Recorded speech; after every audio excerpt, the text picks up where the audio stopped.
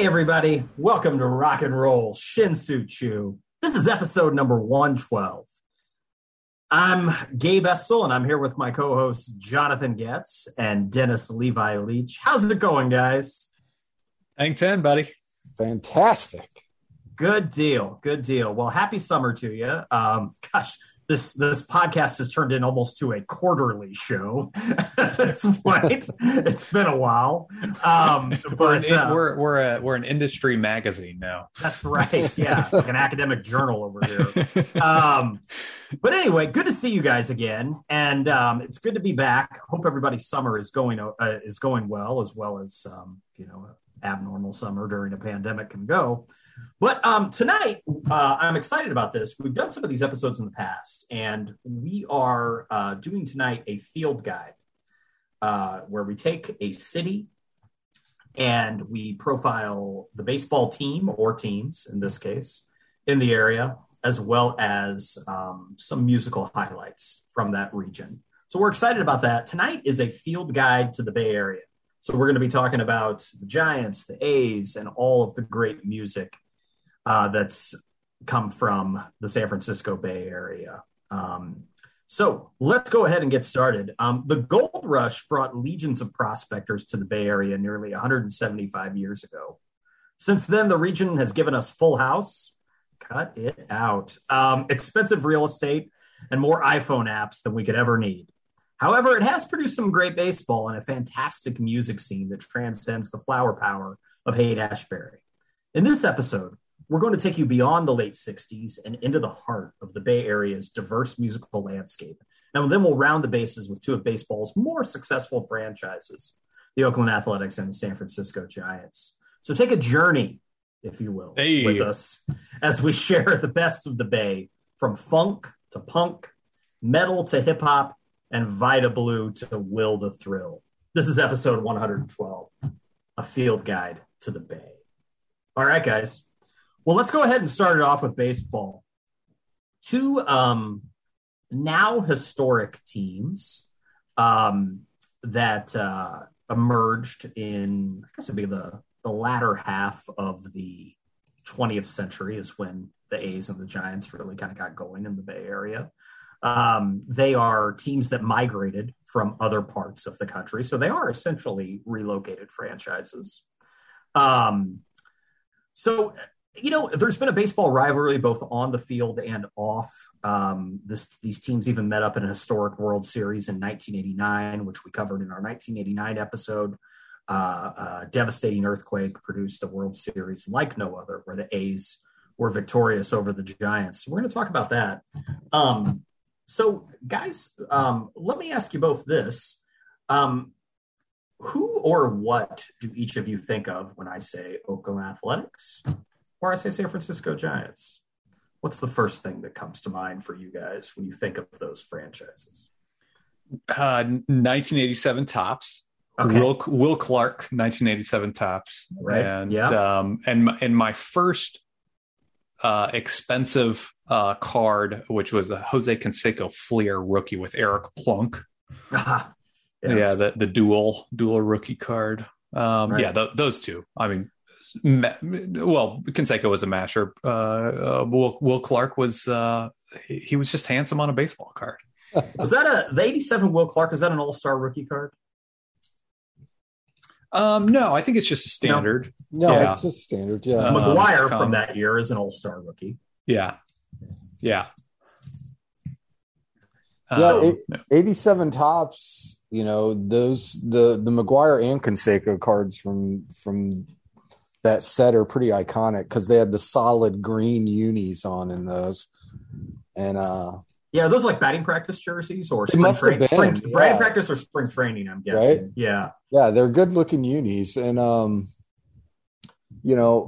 one of the other things is I immediately go to the original 86 Topps McGuire Olympic card for some reason when I think of Oakland and baseball, but because that was like a coveted card for sure back in the day. Yeah. When I think of the A's and the Giants, with the A's, I always go back to the 1989 team. I would say that was probably the only time like I veered off the White Sox path. The White Sox were really shitty in 1989. Those are our, Ivan Calderon years. With all due respect to him, he was a bright spot.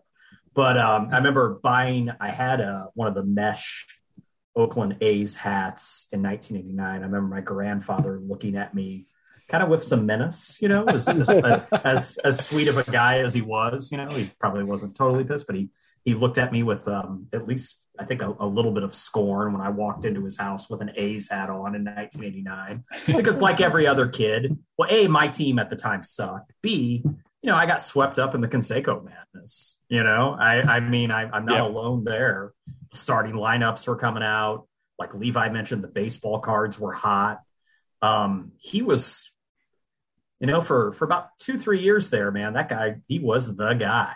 Dating Madonna, he's in pop culture. Pop culture. He's a pop culture figure, him and Bo Jackson, probably like the two guys of the baseball era that almost transcended baseball at that time. So I think of the 89 team. I also think of white cleats when I think of the A's. And with the Giants, I guess, well, I guess I think of the ballpark because they're just, anymore. There's not a lot of ballparks on the water, for one. So Oracle? Yeah, right. Yeah. So, Oracle. I got the chance to go there when it was called something else, Pac Bell, maybe. Pac Bell, yeah. Yeah, I went there in 2001. A year after it opened, yeah. And it was really nice. I have not been to the A's stadium. I've driven by it because it's by the airport. It looks it looks like a total shithole. But the Giants one was really nice. Even 20 years on now, it's still looks like it's still in pretty good shape. It was. I remember I had an upper deck ticket, but I remember the sight lines being pretty good from even buying one of the cheapest tickets I could at the gate that day. And a view of the bay. Yeah, my ticket was like $14. Yeah, nice. It was a good experience. Yeah, it's definitely a good place to see a baseball game. So definitely a contrast in stadiums. Granted, I haven't been to the Oakland one, and I'm sure it probably has its charms that you have to be a fan to appreciate, probably. But it's also, guys, the Oakland Stadium. Up until the Raiders moved, 2 years ago, maybe year ago. Yeah. Right?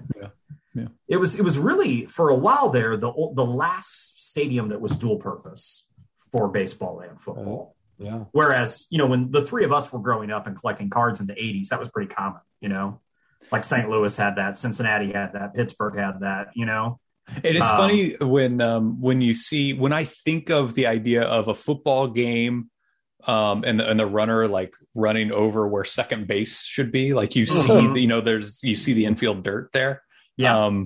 Like that reminds that like instantly I can tell you, oh, it's September, right? Because that only happens in September. Yeah. And it's a very distinct and unique feeling that I guess is going away. And the Giants had it too. Before Pac Bell was built, Candlestick was shared by the Giants. Right. Yeah. Yeah. So yeah, the stadiums have those, serving both sports, to them. So they've got that unique aspect. Any other kind of, 1989 is big. Like I said, I'm not going to go into all those details because we covered that in a previous episode. But, in 1989, the A's team, I don't know if it what team of my childhood of the 80s has the best WAR or anything like that. But if just on the spot, you told me what team do you want if you just got to, mow somebody down, I'm taking them, man. I'm taking the 88 to 1990 A's, which, I don't think the lineup fluctuated all that much between those 3 years. Even though they were 4 and They were 4-9 in the World Series over those 3 years.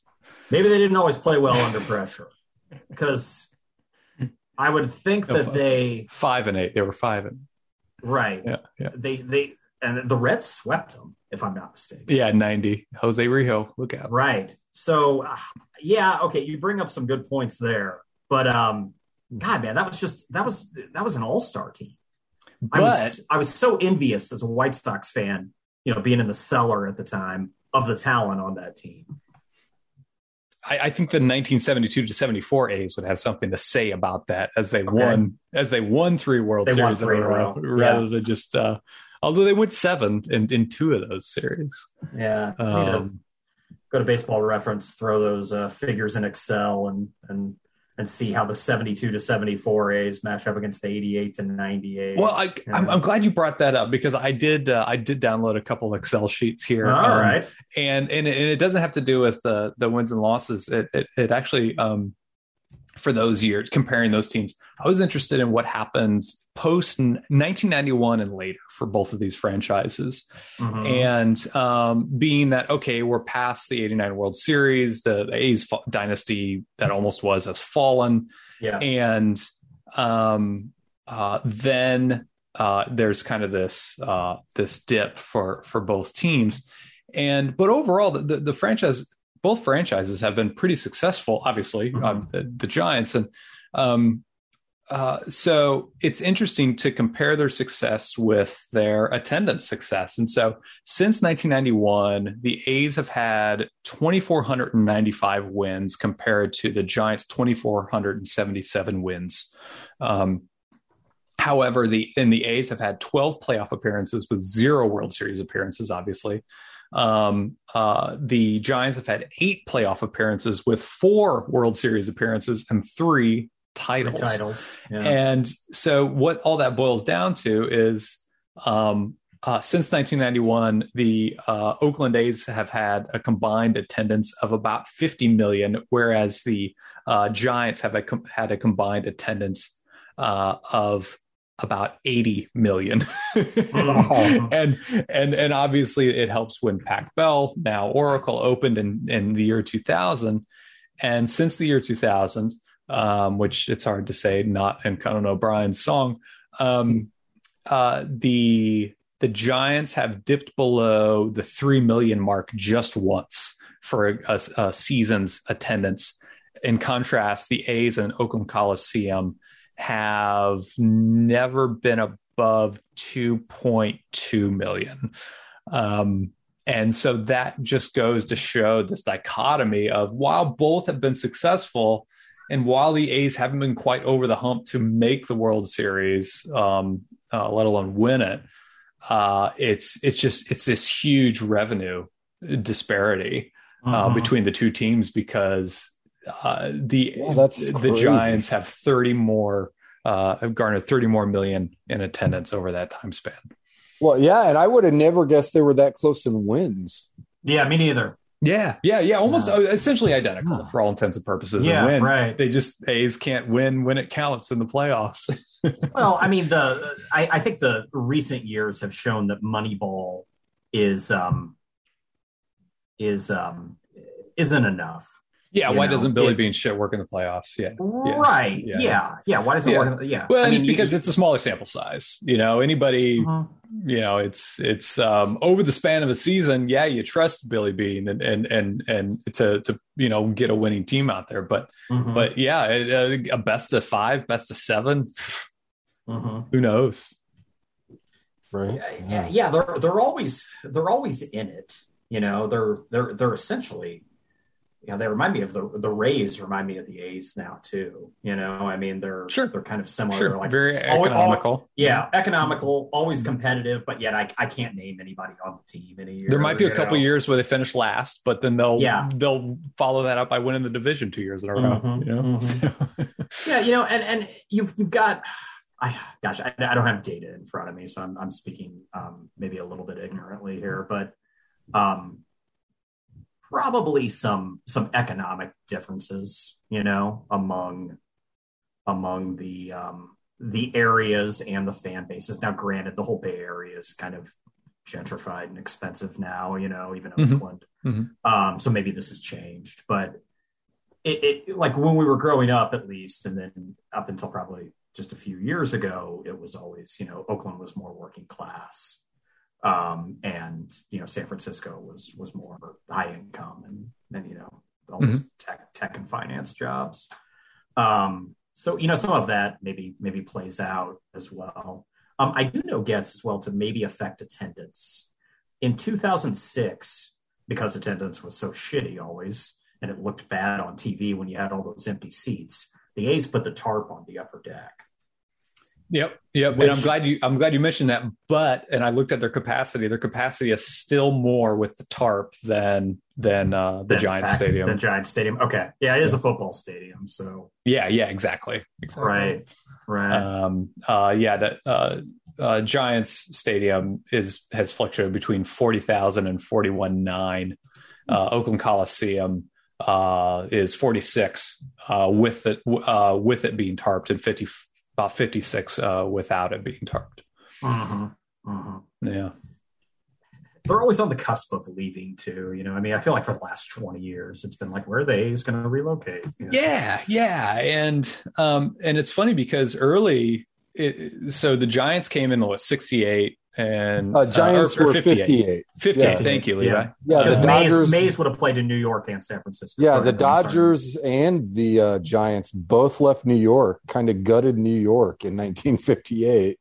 And we got the Mets 10 years later. Yeah. Both headed west. Mm-hmm. And then the A's moved from Kansas City to Oakland in 68. You stole Reggie from us. Right. Yeah. Two great players, you could even argue the best of the franchises, if you are arguably, but maybe not in the Mays case, but, both of those guys, I think Reggie played a year in Kansas City, a year or two. Yeah. Levi, do you know where the A's elephant came from? Yeah, the story on that is like the manager of the A's and the manager of the Giants were like rivals. And I think it was in the 1920s or 30s. The A's had started going around buying up contracts of all the bigger, better players at that time. And so the Giants manager said that in effect to the A's, the A's were a big white elephant, which was a term for like something that's like costly and is too hard to take care of. And, those kind of euphemisms. And so the ownership of the A's and the manager like clinged on to that. And we're like, okay, that'll be our logo.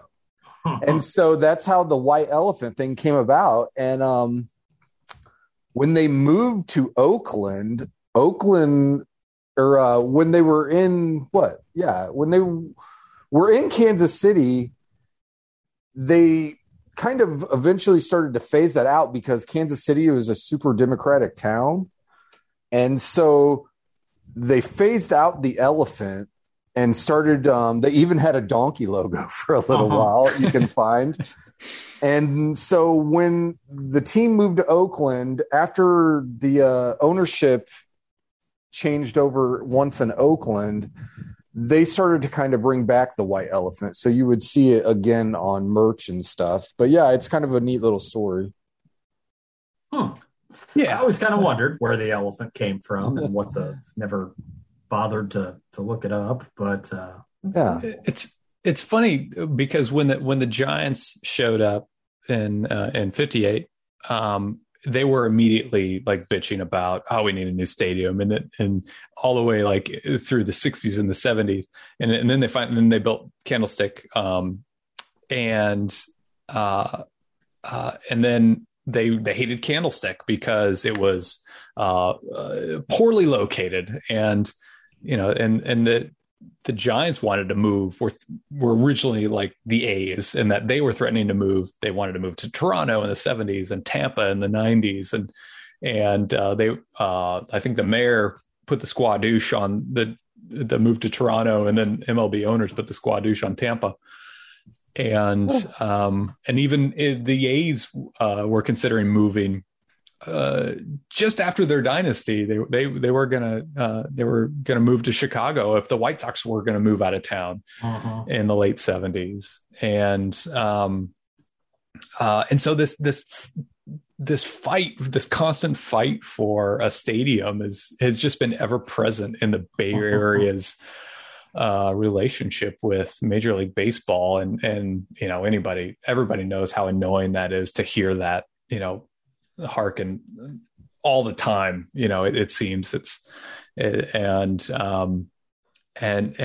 fascinating because in the sense of Oakland and San Francisco's, or I'm sorry, the Giants and the A's franchise relationships, where they were trying to be kind of symbiotic and understand that it's important to have both teams in the area. But at the same time, the Bay Area is the smallest of the four major metropolitan areas to have two Major League Baseball teams. And so there's definitely more limited resources there. And if you ask an A's fan, how do you feel about the Giants? They are, even though the A's swept the Giants and then have that kind of trump card in their back pocket whenever they want in the 1989 World Series, regardless that the Giants have since won 3, there is a sentiment there of being fairly angry at the Giants because of the Giants holding of these territorial rights.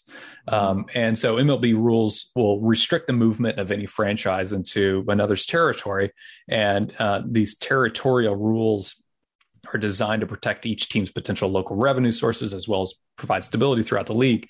And in 1990, Oakland gave their San Jose territorial rights to the Giants so that they could further their bid to find a new stadium, because they thought it was in the best interest to keep the Giants in the Bay Area. Again, that symbiotic relationship. And so the hope was that the Giants could more easily get a stadium approved via public vote with the move. But in this particular case, it wasn't successful. And the Giants ultimately found other ways to get what we now call Oracle Park. But fast forward through a Giants ownership change, and as part of the new ownership deal, the franchise still retained those rights given to them by Oakland. And soon the A's were looking for a new stadium location. So they asked for the San Jose territorial rights back, but the Giants ownership basically told them to stick it. And this prevented the A's from exploring relocating to San Jose several years ago. And here we are, the A's are still trying to get things sorted out.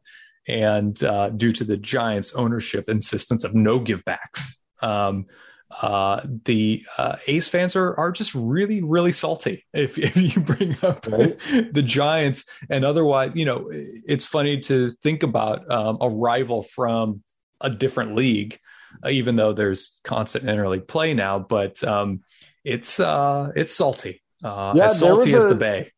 There was a time when Oakland Raiders, they've moved to Vegas now, but there was a time when the Athletics were rumored to be going to Vegas, and there was actually even supposedly off-season spring training when the teams were coming back from spring training, which I believe was in Florida, were they were literally the semi drivers. It's like, are you going to turn off and go to Vegas? Or they had talked about turning off and going to Denver. Because that was also a rumored town. So, yeah, the A's have been talking about moving for quite a while. I got to do some quick fact check. I checked my notes. I was totally wrong on those dates. The elephant logo came around in the early 1900s. It was like 1902, and that was when they were in Philly. So they were the Philly A's, then they were the Kansas City A's, then they were the Oakland A's. So, okay, yeah. Nice. With the A's and the Giants, right? Let's do kind of a bit of a roster breakdown here of the Bay Area. I started thinking what players would constitute an all Bay Area team. So these would be people. I guess the only criteria is, they spent some good years in an A's uniform or a Giants uniform in San Francisco and Oakland. So I only had to look up a couple of these guys. So bear with me here, right? So for first base, I'm going with McGwire, right? So we're not including steroid controversies in this lineup. I'll go with the Big Mac here for first base. Although I would imagine Jason Giambi would get some consideration. And both players, they logged several years at follow-up destinations, and they're certainly known for that as well. But I'll go with McGwire at first base.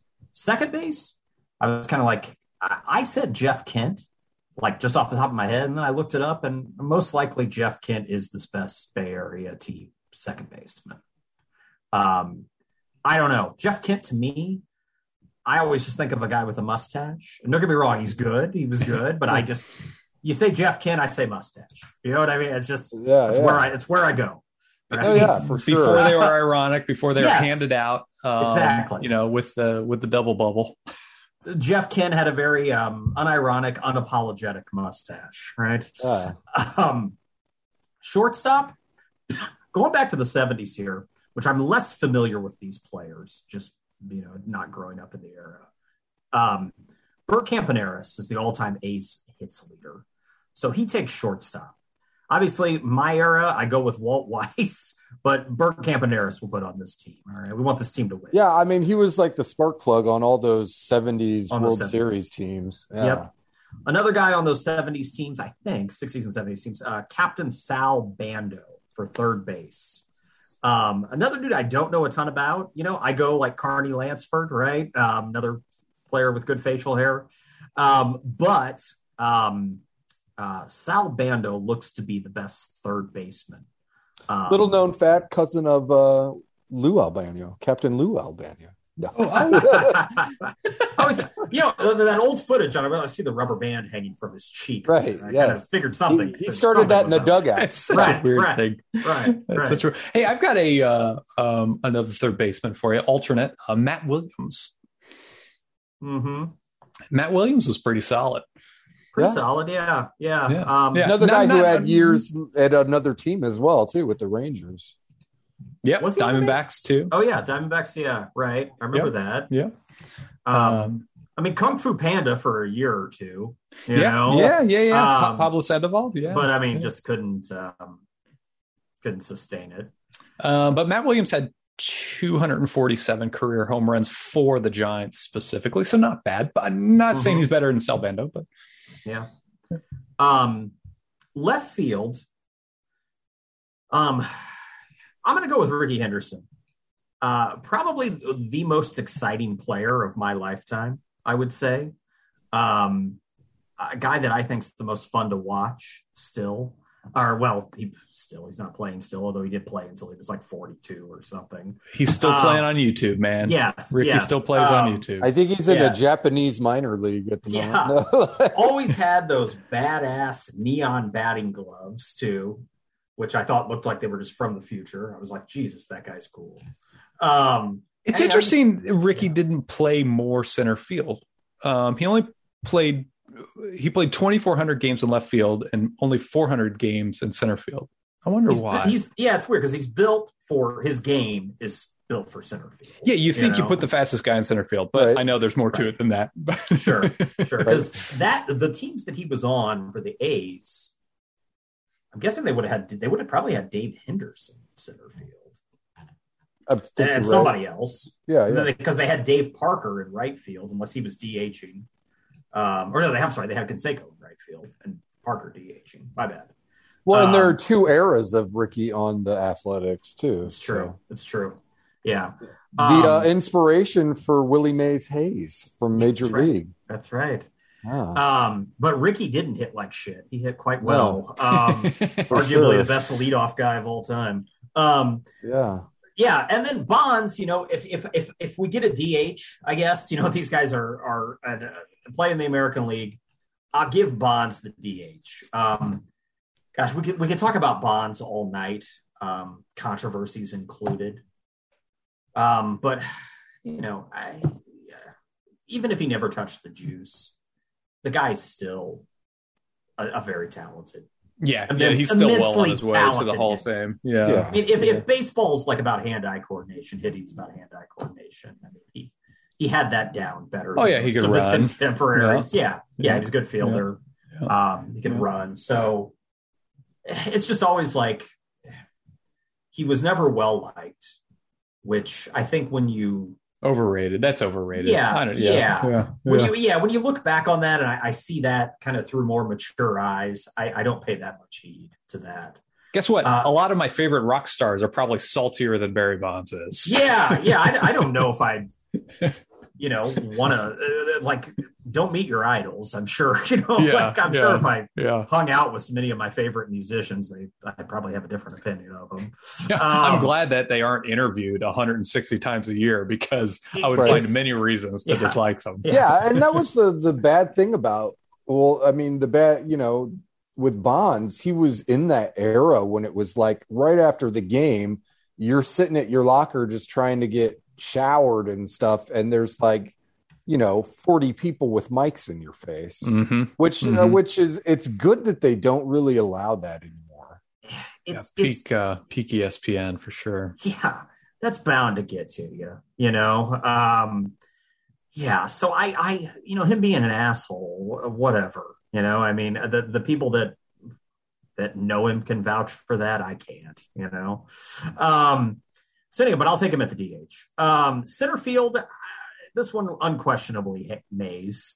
That's just not even close. I mean, we could, that's the most value on a team of Hall of Famers here. That's the MVP. Right field could argue too with Reggie Jackson in right field. God, so Henderson, Mays, and Jackson is my outfield. I'll put those three against about anybody. Catcher.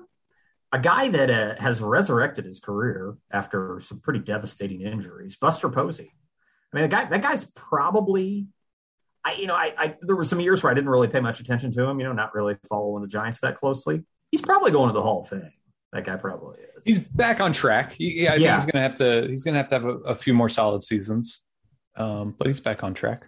Well, I mean, I've always argued that they should consider positions with the Hall of Fame. Hence, I think they do. Put Brian Downing in as my argument, and so I maybe they'll take that into account. But he's really had a late career surge here. Yeah. Well, if Harold Baines is in, I think Buster has a good chance.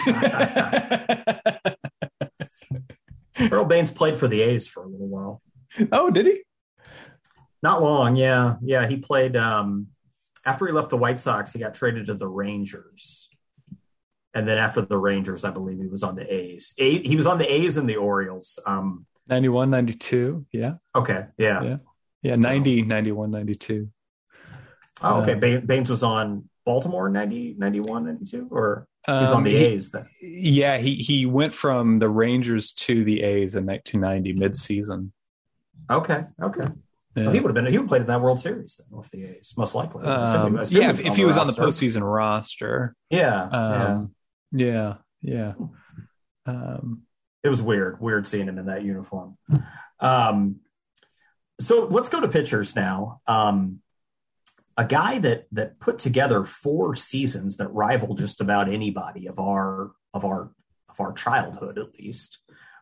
Dave Smoke. As if he couldn't even be more of a badass. Stewart. I've got him up there, and he's a guy that, was just, it didn't last long enough, unfortunately, his greatness. He had those 4 years where I think it was 4 years, 4 consecutive 20-win seasons. Now, granted, dude had a monster offense backing him up. But still, he was so mean looking and so intimidating on the mound that just the intimidation factor alone puts him in the rotation for me. Yeah. Catfish Hunter, probably the best A's pitcher of all time. Starting pitcher, I would guess.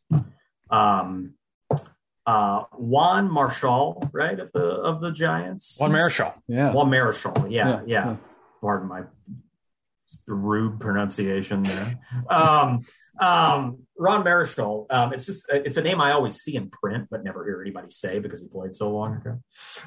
Anyway, yeah. So I had to look up him, but yeah, he's probably the best Giants pitcher ever, I would guess. Yeah, I would agree with that for sure. Yeah, I'm still sticking up for Barry Zito because he played guitar. Renaissance man.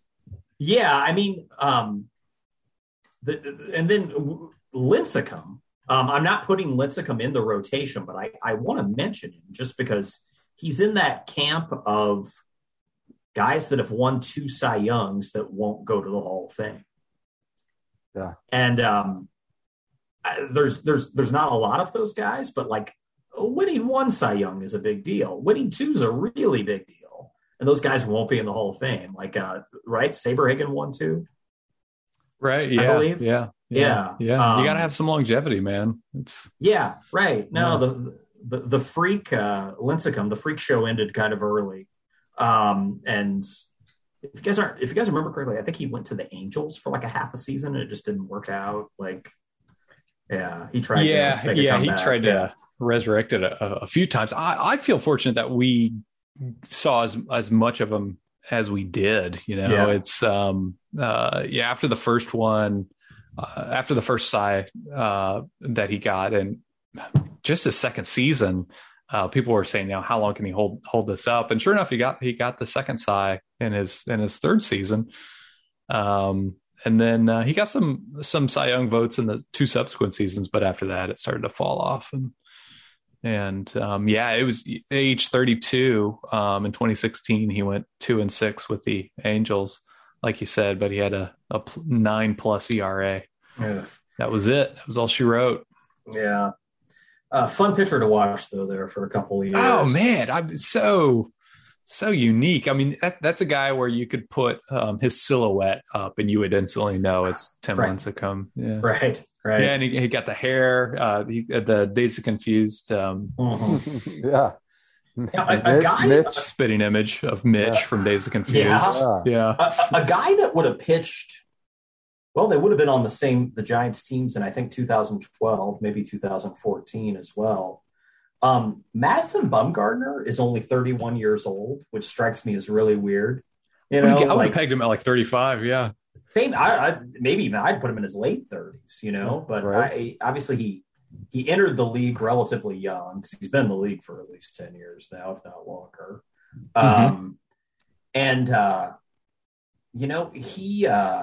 I guess he's the one that shut down the Cubs that year, right, Levi? The year they won, before they won the World Series, wasn't like that was the year he was just like untouchable. Yeah, basically, yeah. Yeah, because that's a stud.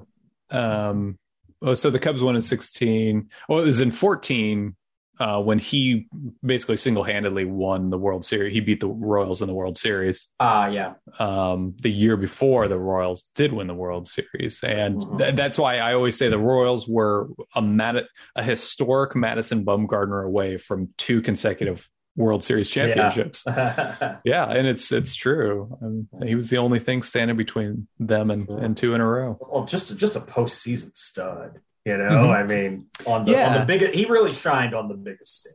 Yeah, and in regular season, he's good, but he's not like the postseason. Right. He's never finished above 4th in the Cy Young voting. Yeah, right. And still only 31. And granted, he's on a terrible team right now on the Diamondbacks, so I have to admit I've kind of forgotten about the guy. That kind of happens when you go to a team that's like 45 games under 500. But 2017 was his last good year. Yeah. So God, man, like he was kind of, I mean, granted, maybe he could bounce back. I don't know. He's able to kind of, retool this game, and I don't know, maybe a few years, and maybe does he come out of the bullpen? I don't know, whatever. But God, man, like it all happened in his 20s. By the time he hit his 30s, he was done. I mean, he's not done. He's not. Let's be honest. He's not that effective of a pitcher anymore. Yeah. But he never has to buy another beer in San Francisco. That's for sure. No, definitely. And he could buy, with the money he's getting paid, he could buy a few bars in Arizona. So yeah, see, he can afford a drink in Arizona. If no one's it's ironic how that works, though. It's ironic. Yeah. So yeah, pretty crazy. And then lastly, one of baseball's great names, Vida Blue, will round out the rotation here. Probably next to Catfish, the A's best starting pitcher, Sure. Played for both the A's and the Giants. So he's got that going for him on our all Bay Area team. Right. I think closing the games out, guys, you got to give the ball to Eckersley. Another mustachioed gentleman. Yeah, for sure. So, Vida Blue won both the Cy and the MVP in 1971. It was his first full season in the bigs, and he goes out and wins the Cy and the MVP. Nice. Yep. Hell yeah. Yeah. Stud. 1.82 ERA. I went 24-8, 8 shutouts, 312 innings.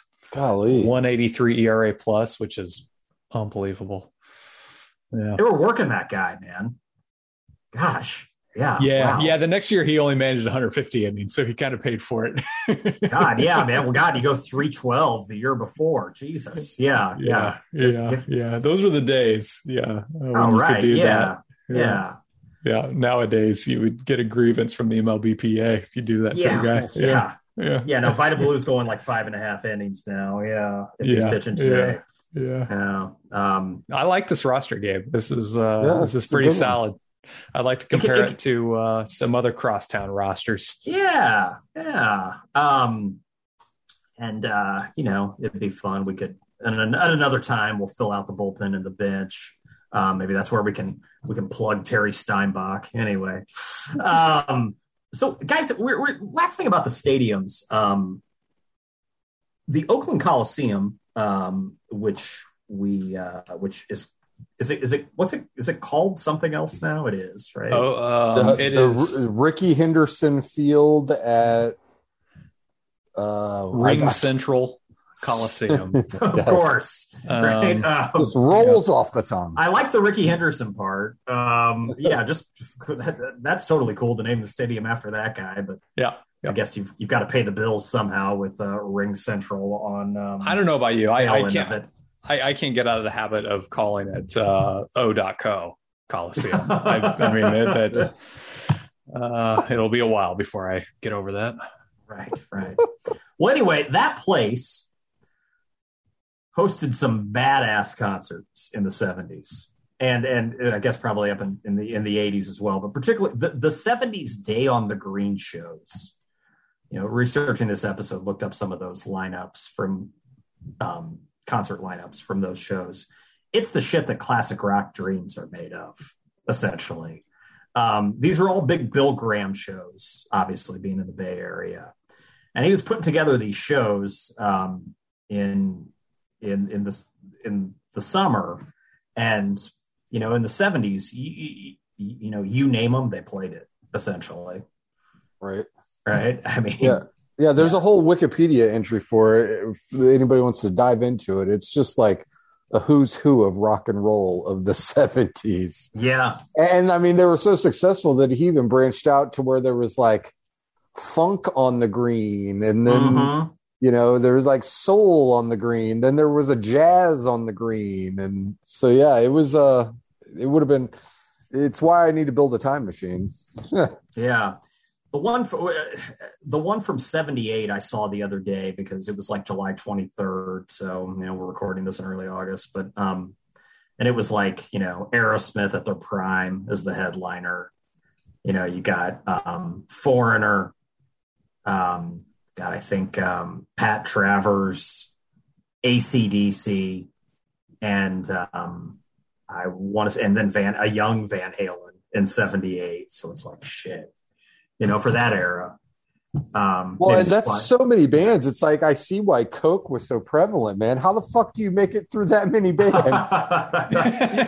you can't just drink beer through all those acts. You'll be gone by like the third band. Right. And God, you got Halen kicking off the show. I mean, you're starting out with a bang, you know. But all just check. Do us a favor and check them out. All the Day on the Green lineups are just great. Really good stuff. So they ran all the way through 92. They were an annual event through 92, and then they took a break. But that last show in 92, it's the classic combination of U2, Public Enemy, and Sugar Cubes, aka Bjork's original band. That's an interesting trio. Yeah, that is interesting. A little bit of everything there. Yeah, that's like a Lollapalooza type of lineup, right? You know? It is. Yeah, right. Yeah. Yeah, because remember that first year of Lollapalooza, it was like Jane's Addiction, like Body Count, and Susie and the Banshees. Yeah, right, which are great. I love it all. But interesting. Yeah, interesting way to close out the Day on the Greens. All right, guys. Well, let's switch to music now. Let's intentionally, we are leaving out a lot of the late 1960s here. That is critical, but pretty well-worn territory. We also did a full episode on the Grateful Dead, which you can dip into our archives to listen to. And, just all of the, Summer of Love type stuff has been pretty well covered. So we're going to go a little past that tonight, kind of starting in the 70s, and talk about how great music from the Bay Area was in the 70s, 80s, and up until the 90s, really, as well. So, anybody want to kick this off with 70s stuff? Jonathan, I know I'll start with you. You have developed a new fondness for the Pointer Sisters. So why don't you go ahead and start with them, because I think everybody probably knows the Pointer Sisters, but they may not always associate them with the Bay Area. No, I for sure did not, and it was my wife who pointed it out to me. She said, "Oh, you should play some Pointer Sisters," and I kind of scoffed or laughed at it, and thinking, the classic 1980s top 40 stuff, and but inevitably went down the Wikipedia rabbit hole and saw that the first album came out in about 1971. And so I was like, all right, let's start at the beginning with that self-titled record. And so I was swept up in it. And I feel like, they're my favorite band of the summer. And, and so first of all, they're actual sisters. And for the first several albums, it was four of the sisters, and then the lineups kind of changed after that. But obviously it's their 80s catalog that sold the best, but it's their 70s catalog. It sold moderately well too, but it's just this total eye opener for me of jazz and blues and soul, and this precise execution of traditional vocal and harmony heavy jazz tunes. It's just like totally jaw dropping. And so their albums are so diverse in that they pivot to these barn burning R&B tunes, like Yes We Can and Wang Dang Doodle, Grin It In Your Face, How Long, Going Down Slowly. I mean, some of these tunes that just, might be 8 or 9 minutes long. And then they, in the middle of all of this R&B and jazz, like really traditional jazz, they had this huge hit with the country tune called Fairy Tale, which they wrote. They didn't write all of their songs, much like many artists of the 70s. Ultimately, this tune led them to the Grand Ole Opry, where they were like the first, I believe, the first Black artist to play the Grand Ole Opry. They got Grammy nominations out of it, and it just shows it's an example of their breadth and execution. And you watch the YouTube videos, and they come out. They have this one I watched. They have a coat rack on stage, and they all kind of they put their scarves on there, and that there's tap dancing in the middle of it, and And then we even watched a video from July 4th from like the late 80s. And then they come out and they do this traditional jazz stuff that harkens back to some Americana. And then they bust into their 80s hits and the crowd just ate it up. But to go back to the 70s stuff, it's a self-titled, an album called That's a Plenty, album called Steppin' is probably my favorite. And then a fourth album called Having a Party, which gets a bit more into the dance and disco. And then that was followed up with like the 70s rock phase, where they also had some hits, including a Bruce Springsteen song and some other covers. And it's good. It's okay. But it's just, in my opinion, not nearly as interesting as their first four records from the early to mid 70s, which, again, you can listen to it over and over again. And it's just wholly entertaining because it is so diverse and so well executed.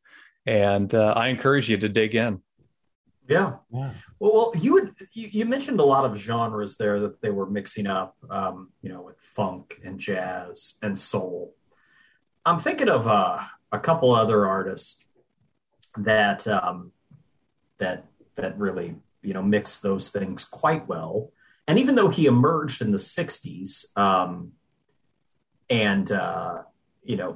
still carried on in the 70s, he's a little bit part of that Fillmore kind of scene, but I think such a trailblazer. Levi, tell us. I mean, Sly Stone was a genius musician, but I don't know if people always associate him with the Bay Area either. Right? Yeah. In 1964, he was in the Bay Area working as a DJ in San Mateo. And so that's kind of how he got his start in the music business. And by 1966, he had formed Sly and the Family Stone with members of his family. And then also some white boys, as they would say, because they were really the first major American group to be racially and gender integrated. And multiracial bands always work, dude. from Tower of Power, who I'm going to talk about in a little bit, all the way up to Hot Chocolate, right? Right, yeah. It always works. Yeah, bring it together. It always works. Color. Anyway, yeah, right. Yeah, dude. And so UB40, it always works. Anyway, go ahead.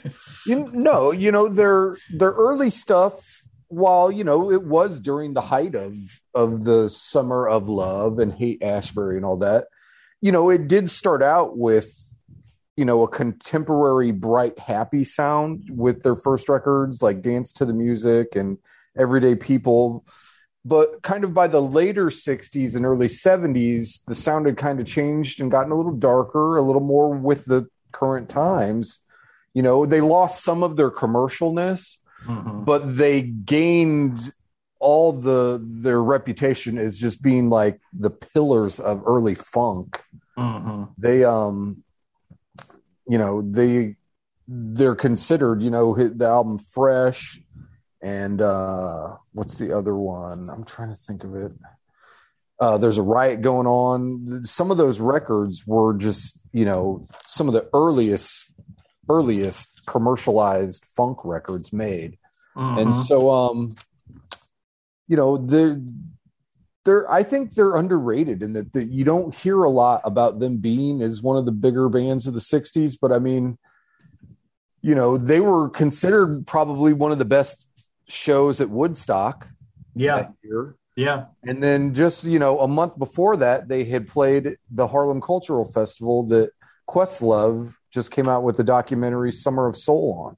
Oh, they're so good in that. Oh, it's yeah. Fantastic. Yeah, they're excellent. And so, I mean, they're definitely one of those bands where, man, I wish I could have gone back in time and seen a Sly and the Family Stone show, just because, they were so powerful on stage because, they talk about it a little bit in the documentary, but like rock bands at that time weren't really known for like flamboyant looks yet or anything.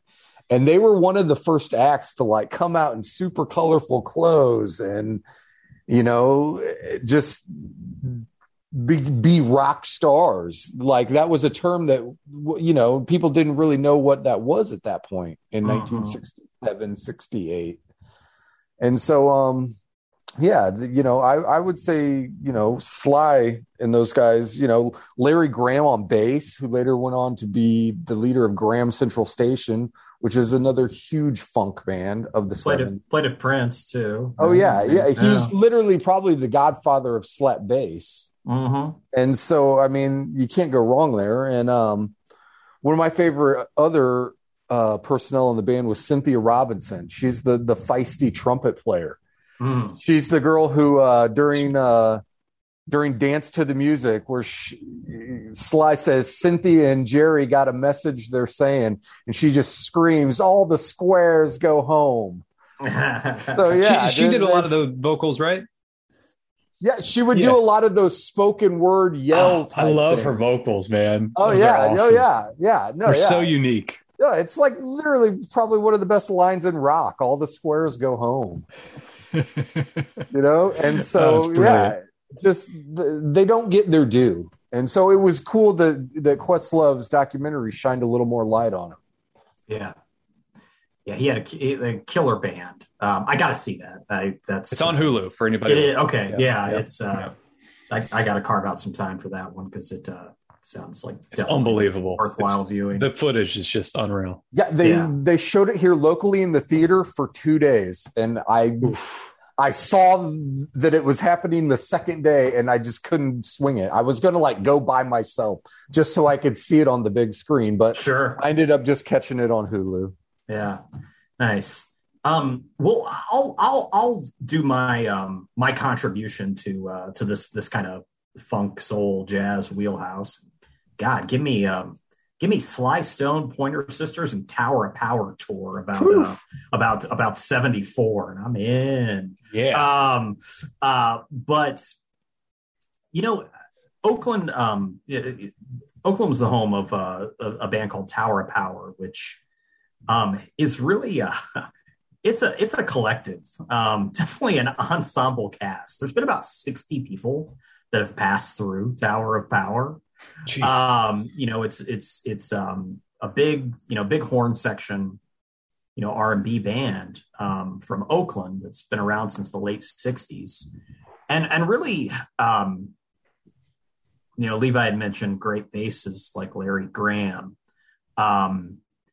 The guy that was kind of the mainstay, and he just died last year, of Tower Power. The guy that was really there from the get-go. They took a few years off in the 80s, but other than that, they kept going. Was a guy named Rocco Prestia, who I didn't learn about until probably about 20 years ago, when he played on the Government Mule had an album where they brought in a bunch of historic bass players, and Larry Graham was one of them too. That's where I first learned about him. So I didn't really get hip to Tower Power until probably I was in college. I heard about him on there. A dude I hung out with told me about him. And so I listened to him a little bit then, and I've since, in prep for this episode, dusted him off, and I'm sure glad I did. Prestia and Willie Fulton on guitar, Mac Gillette on trumpet. There's a handful of guys that played with him. Brett Byers, I guess if you want to consider the cream of the crop of Tower of Power, it's probably like 72 to 75 or so. That's when they had Lenny Williams as the lead singer. Now, a lot of lead singers passed through Tower of Power as well.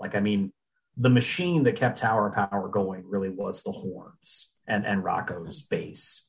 So a lot of vocalists passed through, even during the 70s when they were, kind of at the height of their popularity. They were rotating vocalists out on albums then. So it was, I don't know if maybe that kind of hurts their reputation a little bit. I say that in the sense that, I think people hip to them know them, and they had a few hits. But I don't know if you just ask kind of the regular classic rock FM radio fan, who Tower Power is, they may not know, is my guess. I mean, the closest thing that people may have heard is "What Is Hip." That was Right, obviously their right. biggest tune, and Yeah. that first self-titled record is just, Oh God, yeah. yeah, it's a great record. Yeah, I And recommend all their 70s stuff. And even a little bit of the first couple albums of the 80s are pretty good too. You know, they're a little more evocative of the 80s kind of R&B sound, you know, that was emerging then, a little slicker, you know, a little more kind of dripping, oozing with soul more than funk, probably. there's a record of theirs that I was going to just talk for 1 second. There's a record of theirs that came out in '81 called Direct. Yeah, and it was on a label called Sheffield Labs, which is an audiophile record company who made direct-to-disc recordings. And so I don't know if we've talked about that ever in the past, but like direct-to-disc is they set up the band, they set up the recording equipment, and as the band plays, they're cutting the lacquer. And so if you F up, it's on the record.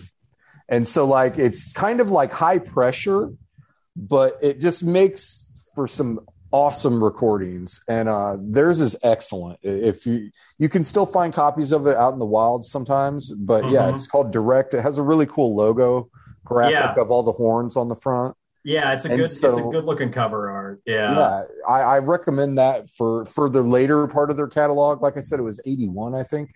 And so that's a really good one to check out too, as well as the self-titled. Yeah. And I, again, with 60 guys in the band, I'm bound to miss a few. Everybody's sorry. And I'm still learning my Tower of Power family tree. But the guy that was the founder of the band that did stick around all those years is a guy by the name of Emilio Castillo. He's the saxophone player who is the founder of the band, and he has stuck around. So I mentioned Rocco Prestia. Emilio Castillo is the founder, essentially, of Tower of Power. If you're going to start somewhere, you know, I recommend any of the albums where Lenny Williams is on vocals. The album that Levi mentioned, the self-titled one, he's on that one. He's with them, you know, like many vocals, a short period of time, like 72 to 74, something like that. And then, you know, they were a horn section kind of for hire too. You know, I mean, they recorded with everybody from Aerosmith to Elton John to Huey Lewis to The Dead to Santana, Cat Stevens, you know, Rod Stewart, Toto, you know, the list goes on and on. So, you know, they're pros, man, all those guys. So yeah, get hip to Tower of Power. It's such a unique band. Yeah. The idea that it's a band that's lasted so long where a vocalist isn't, you know, the centerpiece isn't the centerpiece. Yeah. That's, that's pretty unique. Yeah, last thing about them, guys, because I could go on for a while because I've been so hip to them lately. You know who they kind of remind me a lot of? You know, we talked about funk, and Levi mentioned Sly Stone. More than, say, like a Parliament, you know, which is like, if I think of funk bands, that's who I think of first. They remind me to me, they're kind of like a West Coast Chicago, you know? Yeah, for sure. That's who they kind of remind me of. You know, obviously you got the big horns, but also, you know, Chicago was able to craft some ballads, you know, as well as, you know, the real kind of, you know, driving kind of horn songs that they had in the early 70s. Tower Power was able to do that too, you know, in the late 70s, early 80s. So they really remind me a lot of Chicago as well, with, you know, just a funkier Chicago, if you will. Mm-hmm. So, yeah. So yeah, get them. They're great. Their 70s stuff is all just choice. So check it out. So yeah, and then let's transition to the next decade here, guys. From shit. God, there's so much to cover here. There really is. We've spent a lot of time. You know, we've spent some time in the 70s here. You know, with Neil Schon still going strong in the band, they just played Lollapalooza about 4 or 5 days ago. here in Chicago.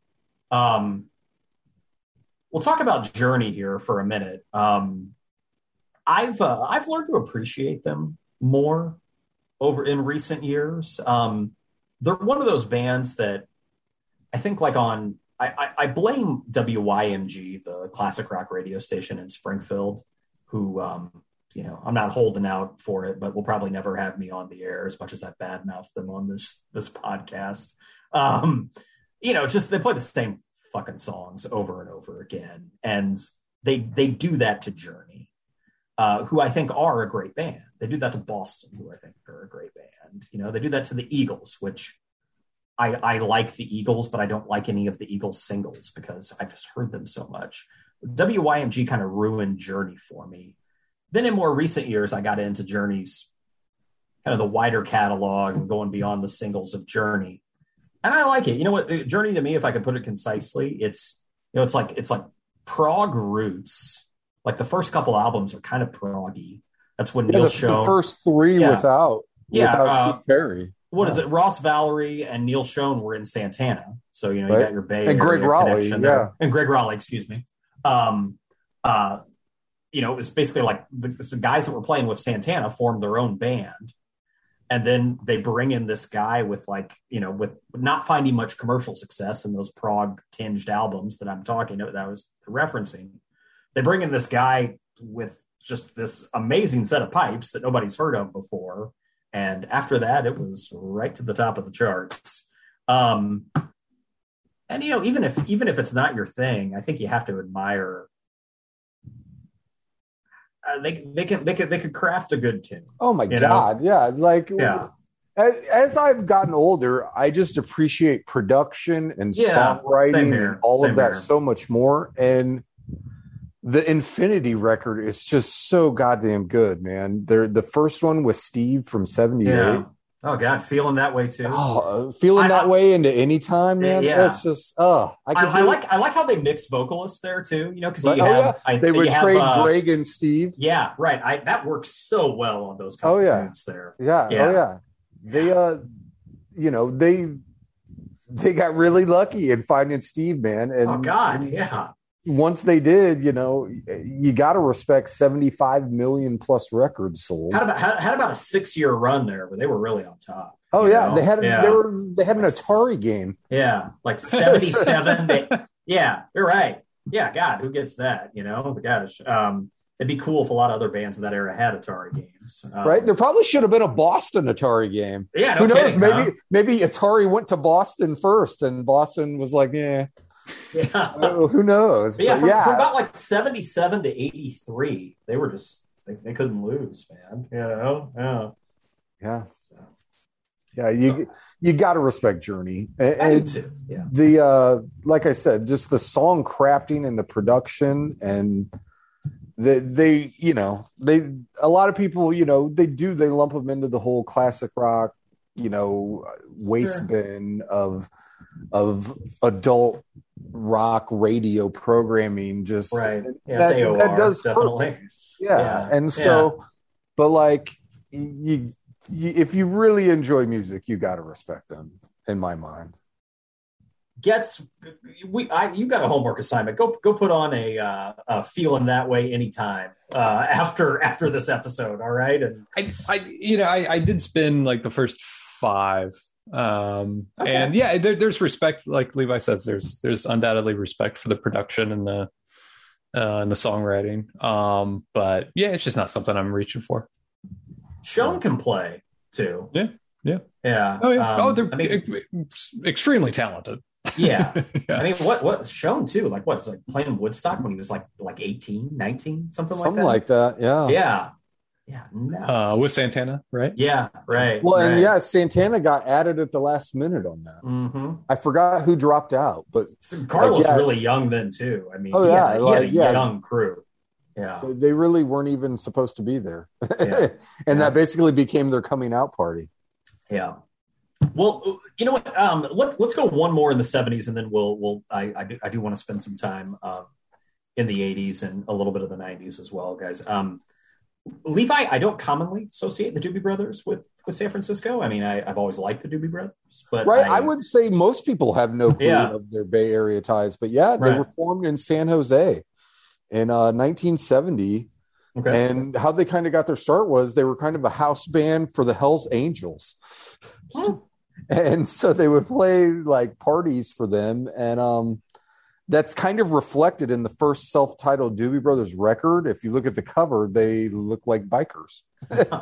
I'd imagine if the Hells Angels put in a request, you pretty much have to play it, right? Or they're going to kick your ass. Yeah. Play Moni Moni. Like, again. Yeah, right. Oh. But yeah, and so by their second album, Toulouse Street in 1972, they had kind of hit their groove, which that album featured Listen to the Music and Jesus Is Just All Right, which were huge hits. And that album also features Bill Payne of Little Feat on keys, which is kind of a cool fun fact of rock.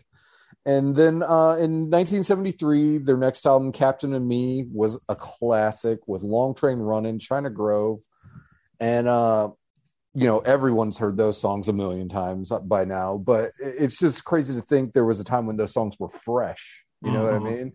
And so that's what you sometimes have to do when you step back to look at and listen to stuff like that is, you got to realize there was a time when no one had heard that song 9 million times on the radio. And one of the coolest covers in rock, because the band had like management or someone got a hold of Warner Brothers like backlot. And so they stole all these costumes or borrowed all these costumes and props. And so they look kind of like the Old West, and they got a carriage with a full horse-drawn setup. And they rented out a portion of the highway that was being rebuilt because it had collapsed in an earthquake in 1971. And so they were rebuilding this portion of the highway, so it was shut down. So it's just a classic shot of the band, like in Old West gear on a modern freeway. And so, it's one of my favorite covers. A little side story. I got to meet Pat Simmons once. He came into the record store I worked in, and no one knew who he was. I knew obviously who he was. The Doobie Brothers, they were in town playing. And so did you know when he walked through the door? Oh yeah. Oh yeah. Long hair, the mustache, little beret, you know what I mean? It was Pat Simmons from the Doobie Brothers. And so I kind of discreetly went upstairs and grabbed 2 copies of The Captain and Me out of inventory. And, I helped him find a few things. He was looking for Lord Sutch. I don't know if anyone out there is familiar with him, but he was a British artist that was like friends with Jimmy Page and a bunch of the other guys. Like if you look up Lord Sutch records, he always had guests on them. And so Screaming Lord Sutch. Yeah. And so I helped him find a couple of those that we had in the rare record section, and he bought a few things. And, I was like, hey, would you mind signing these? One for me and then one to put up on the wall at the store. And he's like, oh, yeah, no problem, man. He was super nice. This was in 2010. And right as he was leaving, one of the owners came up from the back and was like, who was that? And I was like, it was the guy from the Doobie Brothers. He was like, oh my God, you didn't tell me. But I knew that owner would have been the guy who was going to be like all up on him and kind of like, I wanted the guy to enjoy his time in the store.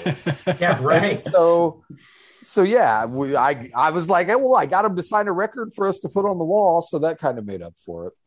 I'm glad that you were able to find the things that he was looking for too, because there's like pressure there, right? Right. Oh yeah. He's like, "Do you have Lord Sutch?" And I'm like, I'm such kind of an obscure artist. Not a lot of people really listen to him. And he didn't exactly ask you for Frampton Comes Alive. Right. Right.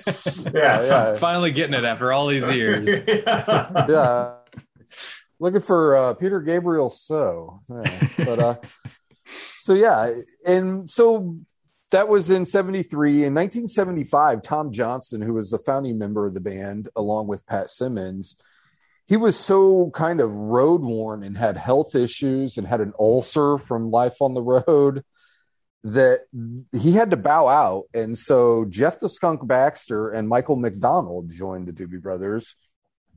And in between them working with Steely Dan, who they kind of became band members for at that period as well. That's like the sister band of the Doobie Brothers. Right? Yeah. You know? Yeah. And like, so in 1976, they're probably their biggest record, I'm pretty positive, sales-wise, Taking It to the Streets came out, which, you know, had a ton of hits off of it as well. Killer album cover, too, on that. Just sunglasses, yeah. I believe that's Pat Simmons, I think, on the cover of that one. Okay.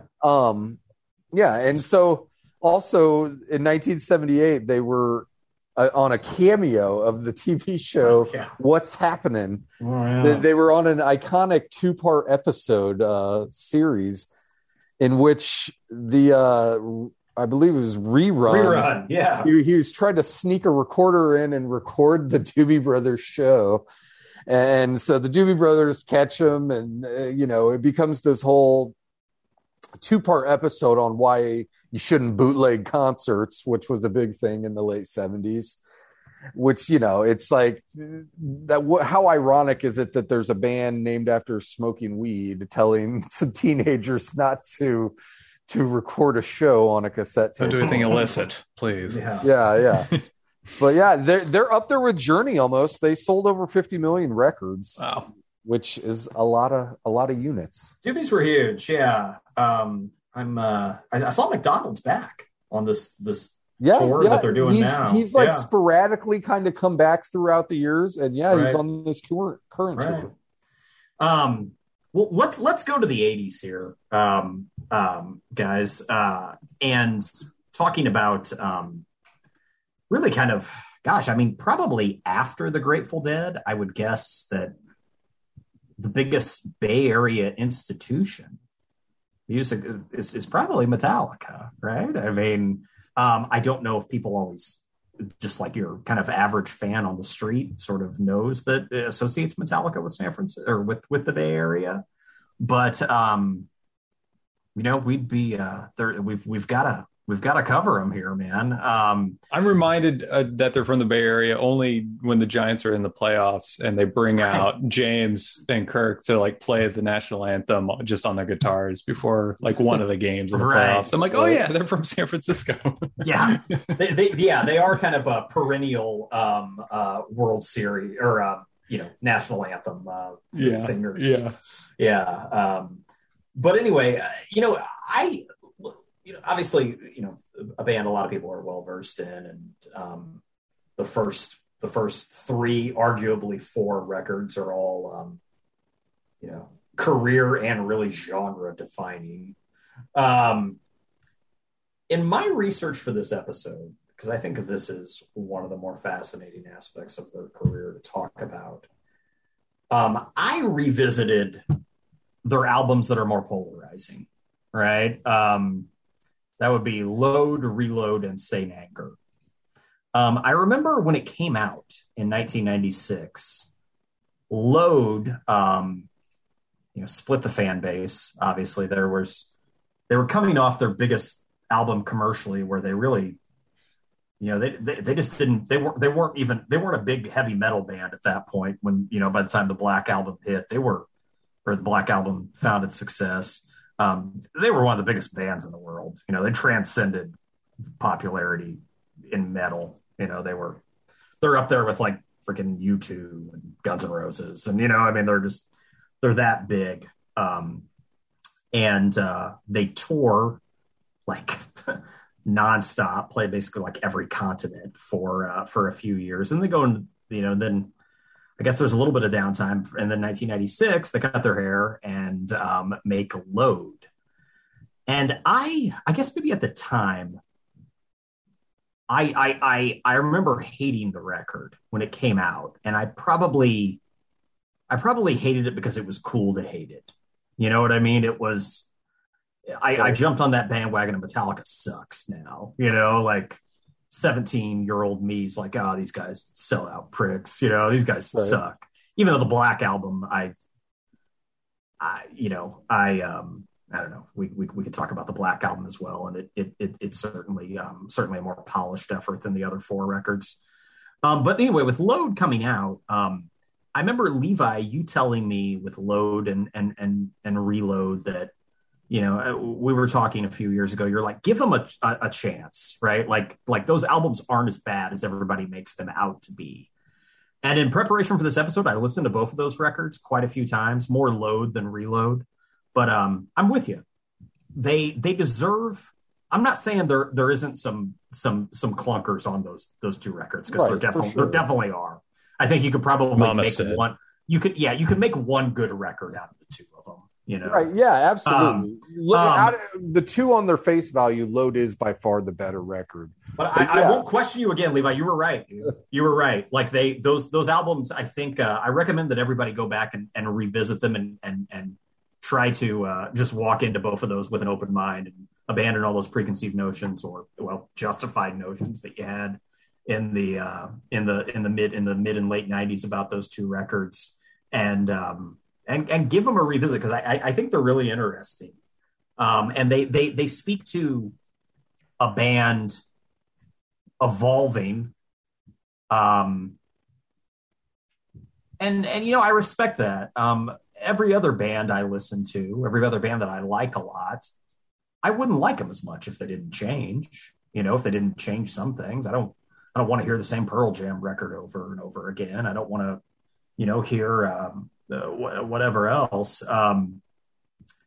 So they did that, and they really got quite a bit of flack for it. And I don't think they deserve all the criticism they received for those records. For sure, yeah. I mean,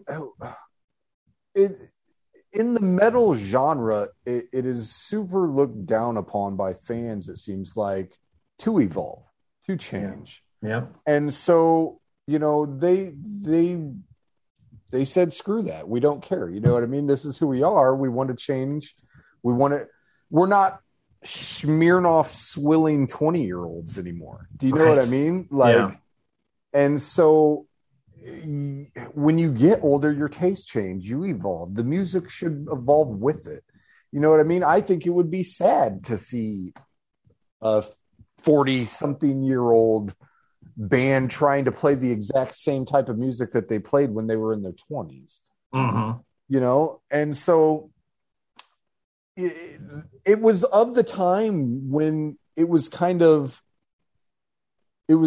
cool to bag on records in that era. You know what I mean? We didn't really talk about Green Day much, but like Dookie was one of the first records that it was like cool to say it was passe. Do you know? I mean? Yeah. Right. And those guys are punk. They're so punk. Of that era, it was kind of the thing to bag on records, which you don't really see that a ton in today's music. They don't seem as divisive as they were when we were growing up. I mean, I also think they were. They had kind of more cultural cachet when we were growing up. They were bigger. Yeah. Their releases. Just in music in general, you don't bigger promotional machine behind them, all that. Yeah. And so those two records for sure. I mean, Saint Anger, I can kind of take or leave, but I think, you hit it on the head when it's like, you could take songs from Load and Reload and make one pretty good, solid record that I would put up against some of their others. And I mean, you mentioned it was kind of, they fractured their audience a little bit, and that had already kind of happened with the Black Album, because there were people who were like, oh, this isn't Ride the Lightning, or this isn't Master of Puppets when Enter Sandman came on. Yeah. And so it's like, they weren't afraid of doing that. And then the whole same era that got people to be kind of anti-Metallica was the whole Napster thing that we haven't really touched on. But, going after people, which in hindsight now, it's like they were the only ones sticking up for the music industry. Yeah. You know what I mean? They were the Frank Zappa of their times in that regards. And fast forward 20 years and record sales are shot. They're non-existent. I mean, you have 2 million streams and you get a check for $3. Yeah, exactly. So they were onto something. They were sticking up for the musicians. I remember Lars said it during the court footage. Nobody works. Plumber doesn't work for free. I may be paraphrasing there a little bit, but And it's like, yeah, true. And at the time, everybody's like, those guys are dicks, like, Right. right. Those guys sue them. It's like, it's completely justified. It's not metal to talk about the money, Gabe. Right. Well, guess what? He's got a mortgage. Yeah, right. Probably more than one. Right. Yeah, I mean, I almost think, the last two records that they put out, Death Magnetic, and then I got to admit, I forgot what the other one's called. The Hardwired something, Yeah, right? Hardwired to Self-Destruct. Those are pretty good. They are really intentionally trying to sound like old Metallica there. Yeah, so I would agree. I kind of find, and maybe it's just because so much time has passed, I kind of find myself, I found Load and Reload not better, but kind of more interesting.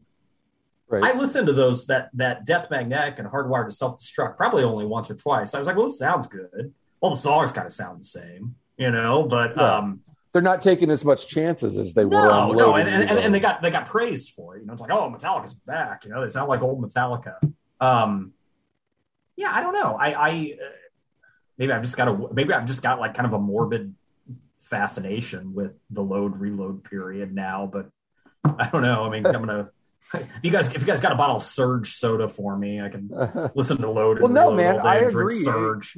I would put Hero of the Day up there with pretty much any Metallica song. It's a great song in quality, And yeah, I agree. The singles from that album are really interesting. Until It Sleeps and King Nothing. I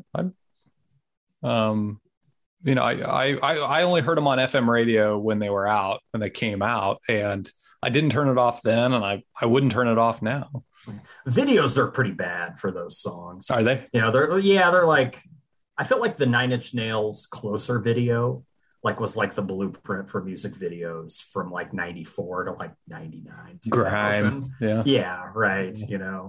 Yeah, they're of that ilk. Everybody just looks kind of uncomfortable during. Yeah, well, yeah. I honestly, I don't know if Metallica ever really had a great music video. Oh, the video for one, no.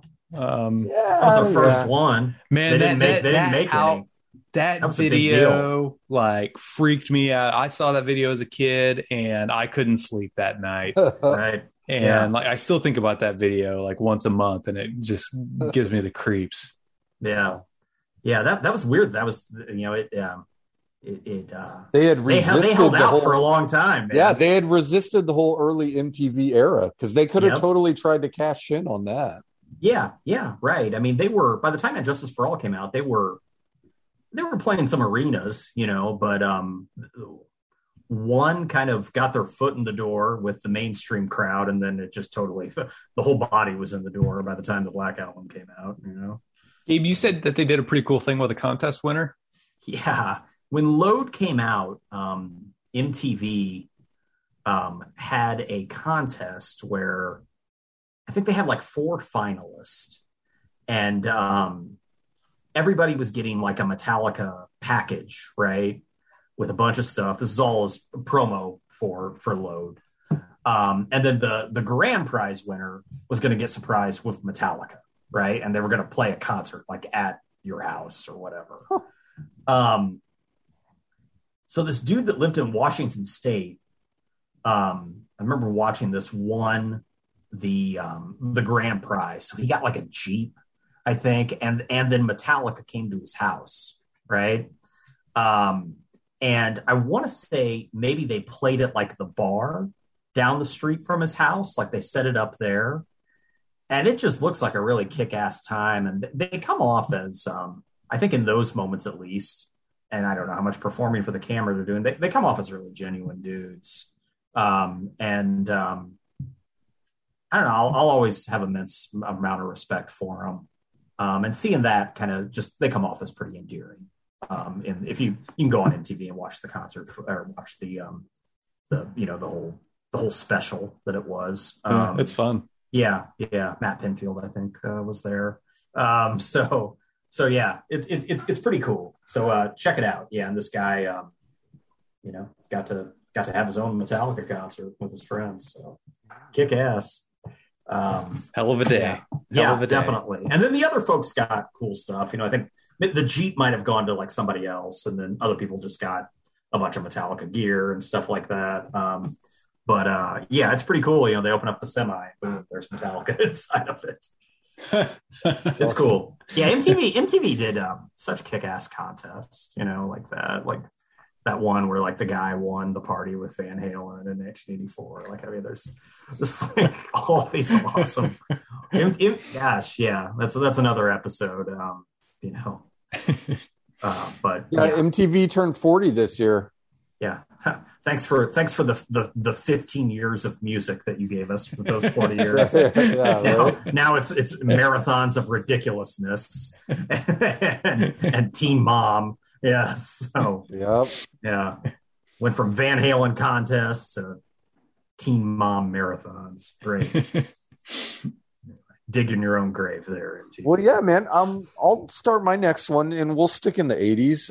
I was going to talk real quick a little bit about Huey Lewis, which a lot of people may not realize is a Bay Area guy. Mm-hmm. And so, he traveled and busked playing harmonica all over the United States and Europe before kind of settling down. And he came back to the U.S. and went to college at Cornell, but then ended up dropping out because he wanted to do music. And so from there, he went to San Francisco, and he started playing in a band that he hooked up with named Clover. And they were kind of just like not light rock, not hard rock. They're just kind of a rock band in the most moderate term. And so they were playing a gig in LA in which Nick Lowe discovered them. And so he got them signed up to a record deal. They came out with 2 records, which I have one, and it's all right. You know what I mean? It's nothing fantastic, but they obviously weren't successful. But it kind of got his foot in the door in the whole music scene, in which he plays harmonica on the Thin Lizzy Alive and Dangerous record, because I guess Clover and Thin Lizzy toured together during that era. Great. And so he came out with a Huey Lewis and the News record in, I think, 80, 81, and it did all right. And so that got them going enough to where they had their second album in 82, and it was called Picture This, which had a couple radio hits. The biggest one was Do You Believe in Love? And so in 1983, they hooked up with, I believe it was Mutt Lange who produced that one. And so their biggest album, everybody knows, is called Sports, which is just a great name for a record, and the cover's great. But Heart and Soul, I Want a New Drug, The Heart of Rock and Roll, If This Is It, were all just huge, huge songs off of the album. Yeah, like 2/3 of the record are singles, Yeah, it's one of those records. Yeah. And he also, at the time, kind of started producing. So he produced some songs for Bruce Hornsby in around 84, 85, 86. And then his album, kind of a follow-up after Sports, it didn't do as well, obviously, but it's called Fore, F-O-R-E, keeping with the sports theme. It had some radio hits on it, like Stuck With You, Hip to Be Square, and Jacob's Ladder. And so, yeah, everybody's heard, I think, of Huey Lewis and the News, but I don't think many people associate him with the Bay Area. Probably, I'd like to make a list of like the best harmonica players in rock, right? Right. I probably put him up there, Yeah. I would, I mean, the guy could blow a harp for sure. I mean, I don't know if he's like Steve Marriott or anything, but yeah, man. Oh, fuck, maybe he is. I don't know. Yeah. We'd have to have Lee. We gotta do a harmonica episode, guys. We'd have to do Lee Oscar from War on that list as well. Yeah, absolutely. But yeah, good stuff, man. I remember my dad getting Sports on vinyl and listening to the hell out of it. I think we bought that at probably JR's Music in the mall. Sports come out in 83, something like that. 82 or 83. What Sports? 83. Yeah, 83. 4 came out in 86, so he must have. been touring quite a bit on sports. Yeah, like because like if it was 83, I probably wouldn't remember, but I remember getting sports. So maybe my dad didn't get it until like 84 or 85, but I do remember him bringing it home and us listening to it.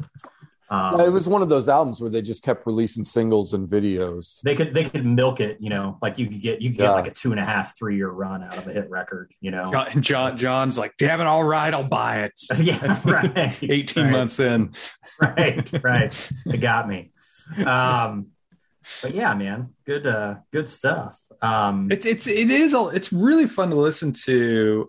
I did the whole catalog front to back, and I'd never really spun a Huey Lewis record before, and the dude, he sticks to it. He stays in his lane. And with all due respect, as a musician, and like he knows what he does well, and he executes it, and it's just really solid throughout his entire catalog.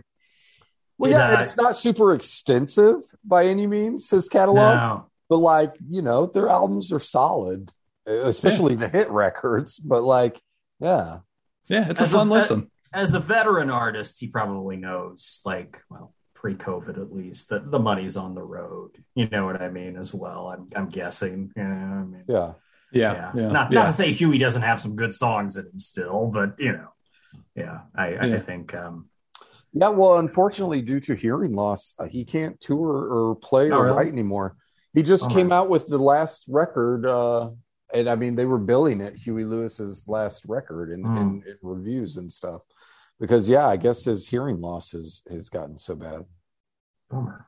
Wear your earplugs, kids. Yeah. Did you and Betsy in preparation for this episode watch duets with Huey Lewis and Gwyneth Paltrow, Jonathan? We're watching it this weekend. You're right. Criterion Collection. Yeah. I hear he's the one who gave her the idea for Goop. Right.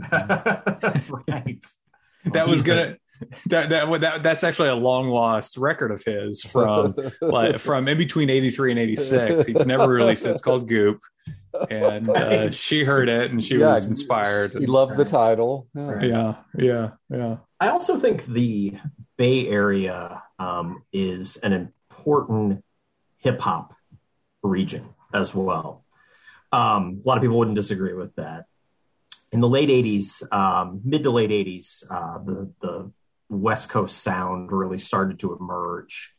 And even though I think LA probably has maybe more quantity of hip hop coming out at this time, up until the early 90s too, I think the quality of the Bay Area stuff, I think overall is, it's I don't know, better, but I appreciate it more. Let's just say that.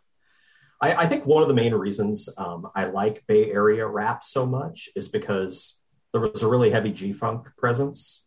So even though the G-Funk movement started in LA, it rose to prominence with a lot of Oakland rappers, particularly Too Short and E40.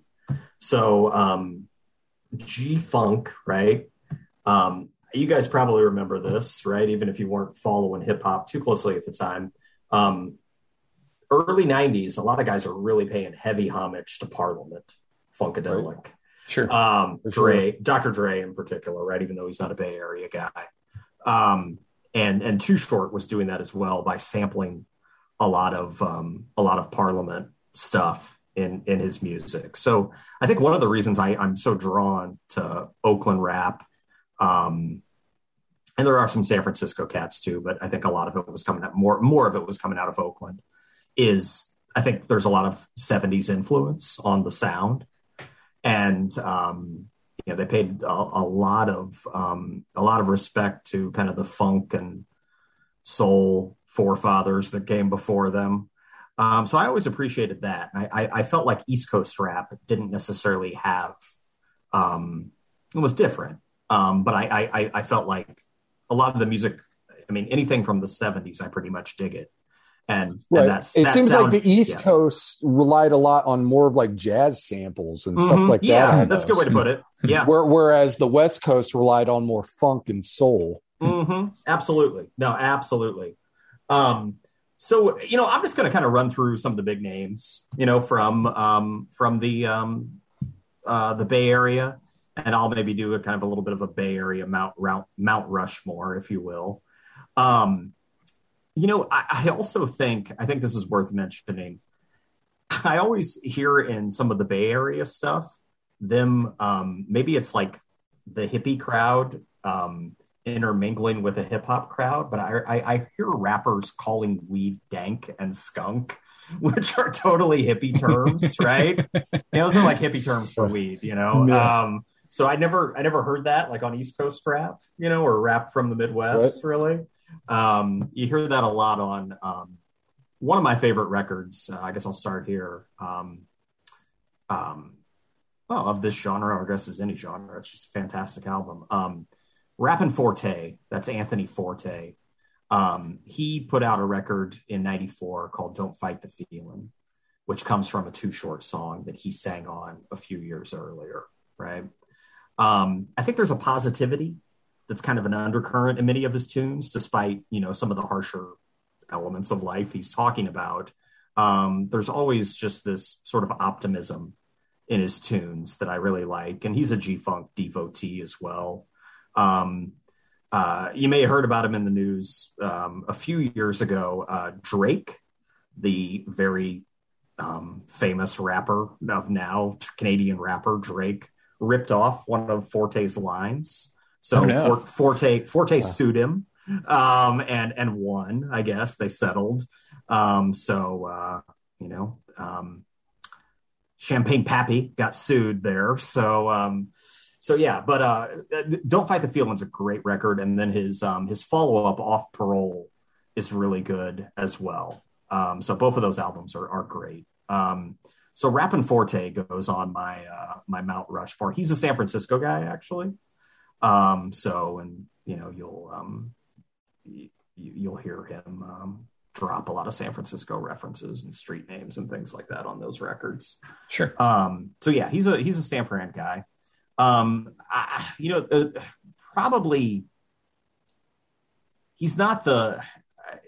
I mean, Hammer is probably the most commercially successful, at least over a shorter period of time, rapper to emerge from the Bay Area. Hammer, obviously figured out some formula, and it really worked there for a couple records. So I respect Hammer a lot. And he's kind of just a fascinating story himself, former Oakland A's bat boy. Hammer, yes. I'm not going to put him on the Mount Rushmore just because, just the, breakthrough commercial hits, but the catalog just isn't as expansive as these other guys that I'm mentioning, So with all due respect, I want to put Hammer as an honorable mention. He's important, but I don't think he quite has the repertoire as someone like Too Short. That's really rap's poet of sleaze.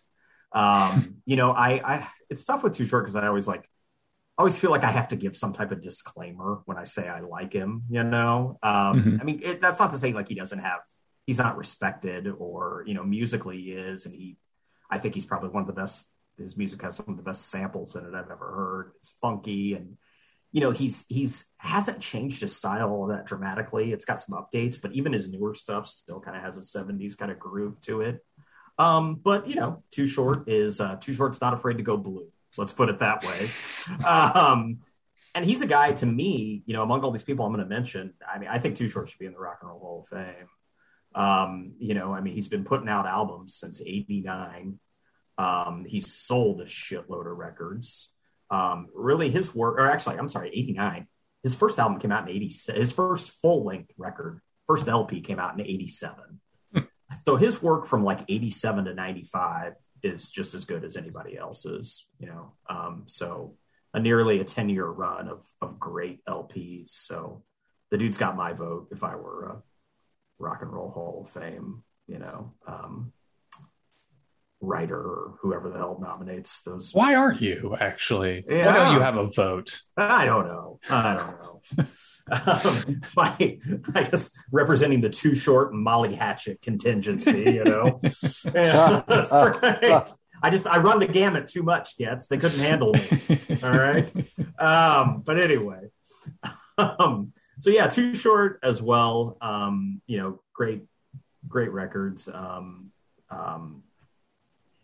All around. So another dude, a guy I like a lot, is Drew Down. I think he's pretty underrated.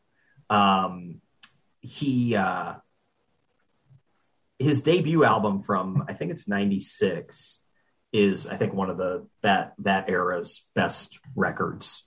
That era of hip hop. So yeah, check out Drew Down's first album. It's a great one as well, and he is I believe he's an Oakland guy. Yeah, so he's still around, he still does some stuff, but his 96 album Can You Feel Me is fantastic. So check out him, and then the other guy, it's the last one's pretty obvious. Although this is kind of weird. We talked about in this episode people that are from the Bay Area, but I don't think you commonly associate them with the Bay Area.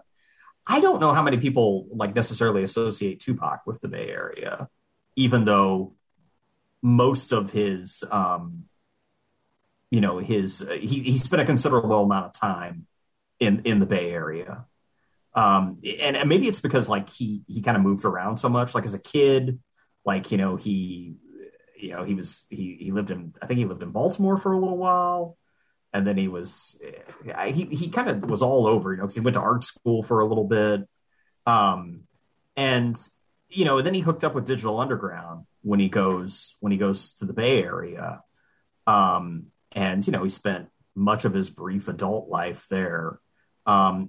He hung with so many people that were from LA and Compton, and also he in addition to being a rapper, he was a celebrity, as well. So, he was in movies and shit. So, I mean, I think people, maybe you just kind of associate him sometimes with Hollywood.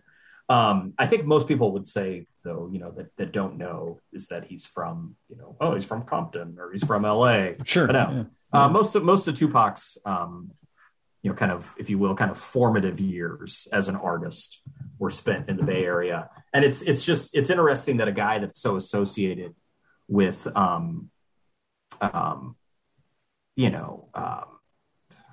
don't really like to call it gangster rap, but I guess that's what it'll get labeled, that really hooked up with all the weirdos that were Digital Underground. Oh yeah. I mean, it's just Digital Underground, such a motley crew of dudes, and they're weird. I mean, one of the bands from the Bay Area that we were talking about, I inducted them into our chew-ins, the Tubes. I think Digital Underground's like the Tubes of rap. You know what I mean? To me.